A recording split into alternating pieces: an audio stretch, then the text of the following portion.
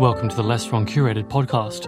There is way too much serendipity by Malmesbury, published on the 20th of January 2024. It's been curated by the Less Wrong team. As such, I'll human narrate it. If you like having human narrations of these posts, you can support my work on Patreon at patreon.com/lwcurated. As we all know, sugar is sweet, and so are the $30 billion in yearly revenue from the artificial sweetener industry. 4 billion years of evolution endowed our brains with a simple, straightforward mechanism to make sure we occasionally get an energy refuel so we can continue the foraging a little longer. And of course, we're completely ignoring the instructions and spend billions on fake fuel that doesn't actually grant any energy. A classic case of the human alignment problem. If we're going to break our conditioning anyway, where do we start? How do you even come up with a new artificial sweetener?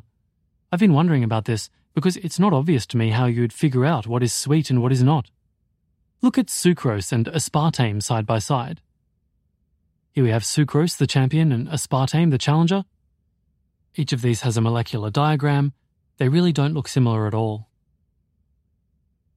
I can't imagine someone looking at these two molecules and thinking, surely they taste the same. Most sweeteners were discovered in the 20th century, before high-throughput screening was available. So how did they proceed? Let's look into these molecules' origin stories. Aspartame was discovered accidentally by a chemist researching a completely unrelated topic. At some point, he licked his finger to grab a piece of paper and noticed a strong, sweet taste. Cyclamate was discovered by a grad student who put his cigarette on his bench and then smoked it again and noticed the cigarette was sweet. I know what you're thinking. The kind of guy who lights up cigarettes in a chemistry lab and places them in the middle of uncharacterized compounds before taking them to his mouth again must have died young of an interesting death. I checked. He proceeded to live to the old age of 87. Saccharine was discovered by a researcher who ate bread without washing his hands and noticed the bread was sweet. Acesulfame K was also discovered serendipitously by a chemist licking his fingers, although the legends don't specify the exact circumstances behind the finger licking. There's an exception. Sucralose was actually the fruit of rational, deliberate design. The researchers reasoned that if you do slight modifications to sucrose, you could find a molecule that is no longer metabolized but still activates the sweetness receptors. So they started from the formula for sucrose, then made carefully designed chemical modifications to the structure until... Just kidding. Quote, while researching novel uses of sucrose and its synthetic derivatives, Fadness was told to test, in quotes, a chlorinated sugar compound. According to an anecdotal account, Fadness thought Hoff had asked him to taste it, so he did, and found the compound to be exceptionally sweet. It is therefore a fact of the world that virtually all the popular synthetic sweeteners were discovered accidentally by chemists randomly eating their research topic. There are a few instances of synthetic sweeteners discovered by researchers who were actually looking for synthetic sweeteners, like allatame and neotame, but these were follow-ups to aspartame. I think this is a suspiciously high amount of serendipity. I see two options. Supersweet molecules like aspartame are commonplace. There are plenty of molecules, hundreds of times sweeter than sucrose, but we only know the few that were ingested by accident. Or, supersweet molecules are very rare. It's just that chemists accidentally taste a lot of chemicals. Entire chemistry departments routinely taste the entire space of possible molecules, but they don't notice unless the molecule has a strong taste. To get an idea of how often chemists taste the chemicals they're working with, let's consider how often a molecule taken at random will taste sweet. That's equivalent to asking, how specific are our sweet taste receptors? Low-hanging fruits. Why do we have sweet receptors in the first place? I thought that we crave sugars so much because of their energy content. If we eat plants that contain a lot of sugars, we can break them down into glucose and use it for metabolism. This paper from 1989 destroys this view, linked in post. For instance, the sweetness of a sugar molecule isn't a good indicator of its energy content. And there's a table here that you can check out in the post, captioned, No Alpha in Sucrose. And the fruits that taste the best tend to be the least nutritive ones.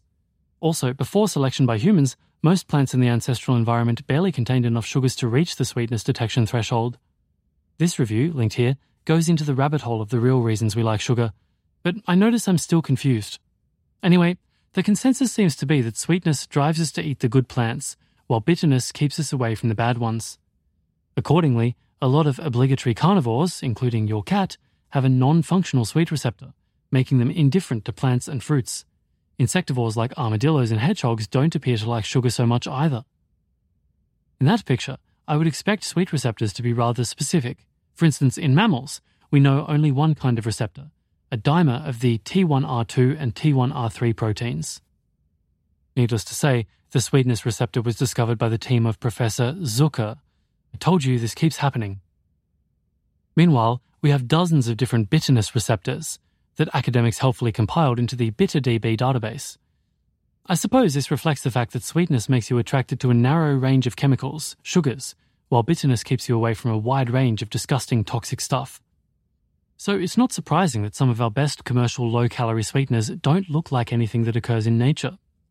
If low-calorie sweeteners were common in nature, our taste buds would probably have mutated to become insensitive to them. There is one documented case of this happening. An African plant, Pentadiplandra brasiliana, contains a peptide called brazine that is 1,500 times sweeter than sucrose.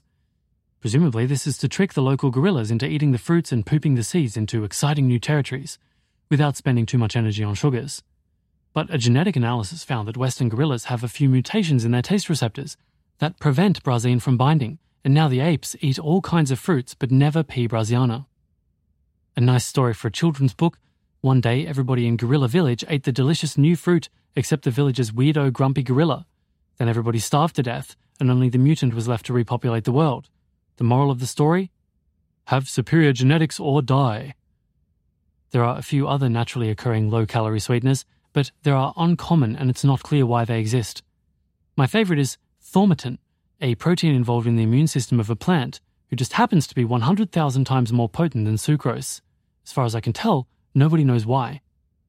Altogether, this illustrates the fact that it's not common for our sweet receptors to get activated by small, calorie-less molecules, and chemists must have eaten a lot of weird things to find the synthetic sweeteners we currently use. This is when things get out of control. The Big Pharma tasting machinery. Hear me out. There are about 4,000 clinical trials worldwide each year. Tasting is an important part of drug development. If anything, it may determine how the pill should be coated, or whether to use a capsule. Therefore, several thousands of new compounds must be tasted by clinical trial participants every year. Why didn't we discover any new artificial sweetener this way? What are the chances that the top 5 most used synthetic sweeteners all come from chemists accidentally ingesting their works in progress, and not a single one from the cohorts of people tasting thousands of molecules all the time in controlled settings? Let's do a back-of-the-envelope calculation. There are more than 19,000 FDA-approved prescription drugs on the market, 40% of which are administered orally. About half of Phase 3 clinical trials fail, and this is due to a lack of efficacy 60% of the time. So we can estimate that the number of inactive/non-toxic oral drugs that were tasted by the people in Phase 3 trials is upwards of 4,000. How many were sweet? I looked at clinical trial search engines and wasn't able to find any report of a strong sweet taste.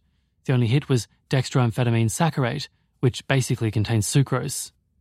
And of course, 0 of these 4,000 chemicals ended up being commercialized as artificial sweeteners. Meanwhile, rule-breaking chemists accidentally found the 5 commercial molecules mentioned above. Therefore, chemists must have tasted at least 20,000 molecules to find all 5 of them, and that's only counting the ones which were actually commercialized. That's pretty impressive. I hear your objections. What if pharma companies are scared to use a potential medicine as a culinary additive? The estimate above only counts drugs that were found to be ineffective, but maybe they still had some activity, at least theoretical, and that doesn't sound safe. However, it happened in the past that a drug developed for something ended up repurposed for something else entirely. A famous case is minoxidil, which was developed to treat ulcers, but ended up being used to prevent hair loss. So that doesn't seem to be a huge barrier. What if people have already fully optimized sweeteners and there's no market for new ones? Our current sweeteners are not bad. At least we're not using straight-up motherfucking lead, like in ancient Rome. But they're not perfect either. First, all the sweeteners I know taste bad. Second, aspartame is lightly suspected to cause cancer. Third, people are looking for new sweeteners. There's no lack of studies using in silico screening or machine learning to find them. What if participants don't report it when they find a drug is delicious? Clinical trials are usually very thorough when it comes to reporting side effects. Remember the guy in the Moderna vaccine trial who was struck by lightning and they had to report it as a serious adverse effect? But fine, maybe people don't report something as benign as a sweet taste. In that case, here is something they cannot hide: a psychedelic trip. High probability. Like aspartame, LSD was discovered by a chemist who ingested it by accident. LSD binds to serotonin receptors, which are also the target of highly lucrative classes of antidepressants, antiemetics, and anti-migraine medication. So you can imagine the massive number of serotonin analogues that the pharma industry has fed to clinical trial participants.